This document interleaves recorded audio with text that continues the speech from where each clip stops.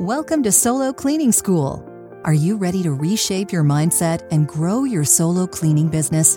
Step into today's class with your guide, Ken Carfagno, so you can win for your family. Welcome to the Solo Cleaning School podcast. I have shared before that I run the Smart Cleaning Tribe membership group, and this is not for solo cleaners. This is a SMART goal setting and accountability group for cleaning company owners that are growing large companies. And each month we do mastermind calls, we do expert calls, and I pulled the audio of a roughly 7-minute clip between my buddy Vincent Puglisi, who was our expert last month, talking about how to build a life of total life freedom. And in this clip, he is talking about quieting your mind, and he has a bombshell, a couple amazing quotes. And I'll just throw a couple of them out there. But in this clip, he's talking to my friend Lizzie Stroll, who's a member of the Smart Cleaning Tribe, and she owns Lebanon Cleaning Crew out of Lebanon, Missouri. So if you know any people or you happen to be in that part of Missouri, definitely check out Lizzie's website and company. She serves her community with excellence. So check out this quote that I pulled from inside this clip from Vincent. It's easier to work 60 hours than to work 40 hours. I used to be that way, but you miss a lot. You miss the ideas and you miss the creativity.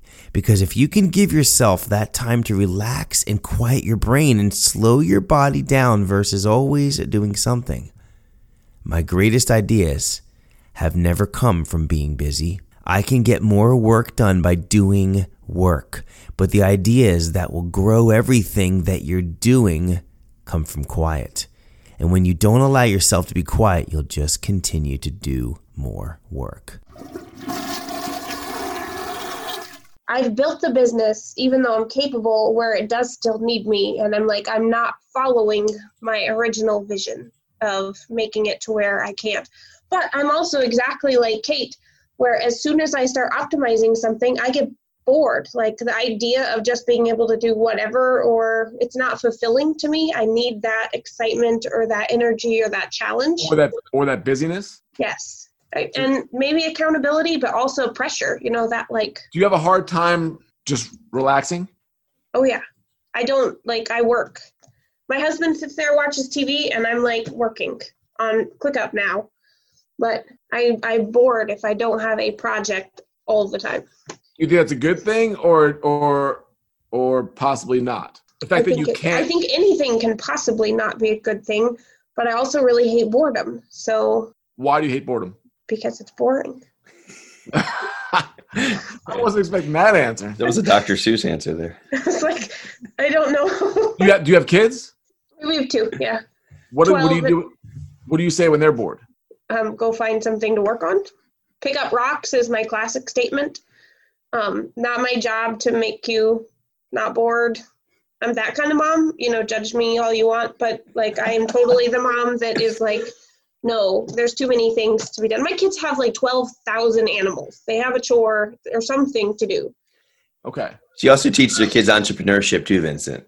Oh, cool. Do you find is relaxing? I guess this is the point I want to ask. It's for us recovering workaholics, right? That's been we talked about in the mastermind on Monday. John Apino said he's it's easier for him to work 60 hours than it is to work 30 hours. Yeah. Yeah, me. Right. That's the way I always was, and you miss a lot by doing that. And I'll tell you what you miss. You miss the ideas and you miss the creativity. Because if you can give yourself that time to relax and quiet your brain and and slow your body down from always doing something, my greatest ideas have never come from being busy. Right. I can get more work done by doing work, but the ideas that are going to grow everything that you're doing come from quiet. And when you don't allow yourself to be quiet or your mind to be quiet, you will just continue to do more work. So I guess my thought process is figuring out, I don't actually know how to do that. We have property on the river. I put up a hammock, I'll go out there, we'll put a fire in our new fire pit, we'll do something, but I end up picking, like, there's so much stuff to be done on that property. Of course. Like, I have a dream that I just can't sit there. So then I get up and we start, let's cut down these trees, or let's go put lights here, or let's work on this step, or, you know, like, I can't. What we had to learn that was really hard was you're a great worker. Like, you are a fantastic worker, but your greatest strength is also your greatest weakness. Yes. And that is the case with you. You will, if you have 120 hours to work, you will work 120 hours and you will get stuff done, but there's always going to be things to pick up. But what you won't do is, first of all, health-wise, to quiet your brain, to quiet your mind, and just you need to go with Michelle to Kate's kayaking thing, right? And just do that, and just because it's going to be so uncomfortable for you because you are not used to, your body's going to shake. You're going to be like, what? I was like, we do all that. I just can't not. I've not found the ability, literally the ability within myself to not. Like, even we own kayaks. We go to we spend a lot of time as a family, even still within that. But we'll go to the river and it'll be like, it always becomes a challenge or a project or a. So is that you? Is that I love this comment. Is that you? Is that your kids? Is that your husband? Is it a combination? Oh, well, it's probably, I mean, it's almost all me, but my firstborn has the same tendencies, whereas my husband is the polar opposite, and he's like so chill. I don't know which of you have met my husband. I know Kate has. He's so chill and relaxing. We're like so polar opposites, and my youngest daughter takes after him. So we're like divided. Okay. Between like the ones who like to go to the ocean and like snorkel and set up an itinerary, or the ones who like to go to the ocean and like watch TV in the beach and then go swim. Like, I'm not even talking about TV. You mentioned watching movies. To me, that's not what I'm talking about, because that's still you being entertained. Right.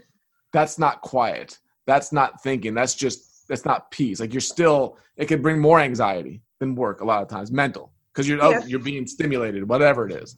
I'm just saying, whenever I see that tendency of like, I always have to be doing something, that is the workaholic, that it can lead to a lot of burnout. It can lead to a lot of stress, and I'm not sure which one's best or worst, but it will not lead to these ideas that you want to do that you're talking about.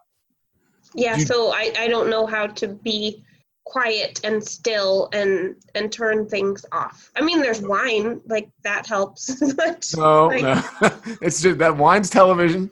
Wine? Are you saying like just having a glass of wine too? I don't, like when I told you about the camp, you know, like our river property. I've set that up for that whole purpose, because burnout is something I experience every quarter probably, because I'm always going through challenges. So I've identified that need, but setting up that zone doesn't make me go out there and relax.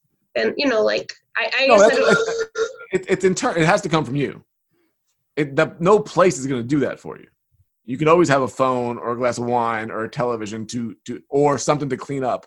This is the first step of saying, I know this is something that I have to work on. And you don't have the answer for it yet, because it's kind of like, how do I stop drinking? Like, you don't know right away, I need to do this, right? But just acknowledging this and saying, holy crap, the first acknowledgement, maybe it's not a good thing that I'm always busy. That's just the first step, as you say, maybe it's not a good thing, because the most successful people are not always busy.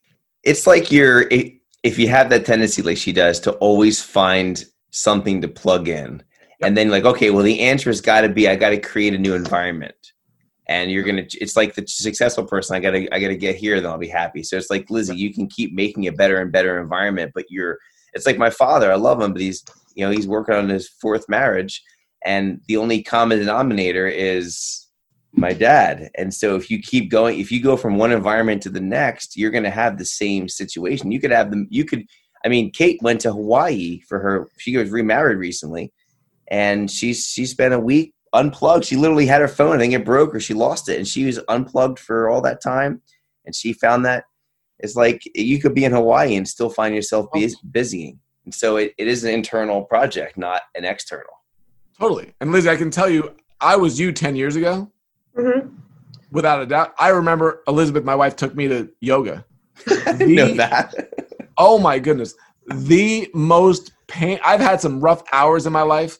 One of the most painful hours of my entire life. In this room with everybody being quiet and having to do these things, I wanted to run through the window. It was that it made me shake that much. I'm like, I cannot sit here while you do a pose for 4 minutes and I can't say anything and my mind is flowing and going crazy. Like, that was the first step for me. My mind is too out of control and I'm always busy. And 10 years later, meditation. Somebody mentioned meditation in the Ursula.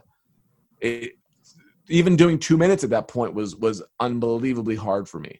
But now it can be there's so much benefits to it. I don't know if you're interested in it. I'm just pointing out whenever I see somebody say that they're always busy and they always need to be, that's something to think about. Thank you. That was such an amazing audio clip that I pulled from that interview for our expert, Vincent Puglisi, and interacting with tribe member Lizzie Stroll. Lizzie, thank you so much for your vulnerability, because that conversation was so powerful.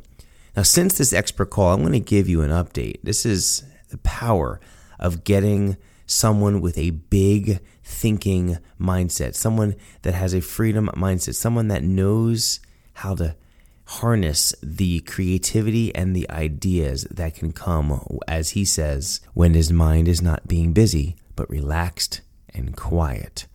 So here's some updates that the tribe has taken this call with Vincent very seriously, and they've made a challenge. So Jen and Michelle, both members, decided to do a daily accountability and share ideas on how they can simply quiet their brains, listen, and get ideas. Kate, who was mentioned within this interview, she gets ideas already all the time, but especially, this is really cool, right as she's waking up in the morning, kind of at the end of a dream, an idea will come. And so it's hard for her to capture that, obviously. Like, how do you get it from a dream? Oh, there it is. And what do you write it? So the least she can do is she started putting a notepad on her bedstand so that she could start to write them down. If she was able to wake up, remember them, jot it down. Something else she does is she's big into kayaking. She can bring the same notepad with her, and when she's out in the open water and just in the nature and just in God's country, she can get these ideas while she's in deep thought and write those down as well. Ellen from the tribe has blocked off 2 o'clock to 3 o'clock p.m. every day to float around in her pool to think. She keeps her phone on a raft nearby on Do Not Disturb mode and is ready to write down any ideas as they come. Ellen just shared that she did this on a recent tribe accountability call, and she came to this call wanting to brainstorm one of her ideas that came to her in the pool. And I'll tell you, I can't tell you what the idea was, but it literally could launch an entirely separate business for Ellen, allowing her to create a passive income that she would love to create. It's been one of her dreams. She's got the cleaning business. It's growing. She's pushing hard to hit $500,000, $750,000, $1 million company.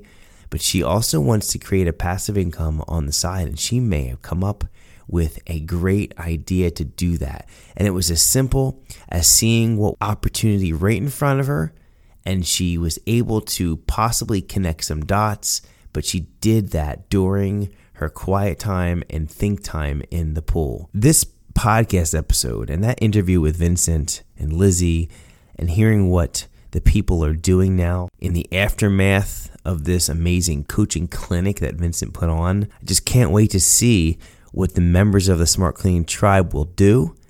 And for all of you Solo Cleaning School podcast listeners, and even the elite members in the Solo Cleaning School, I am so excited to see what you think of this episode.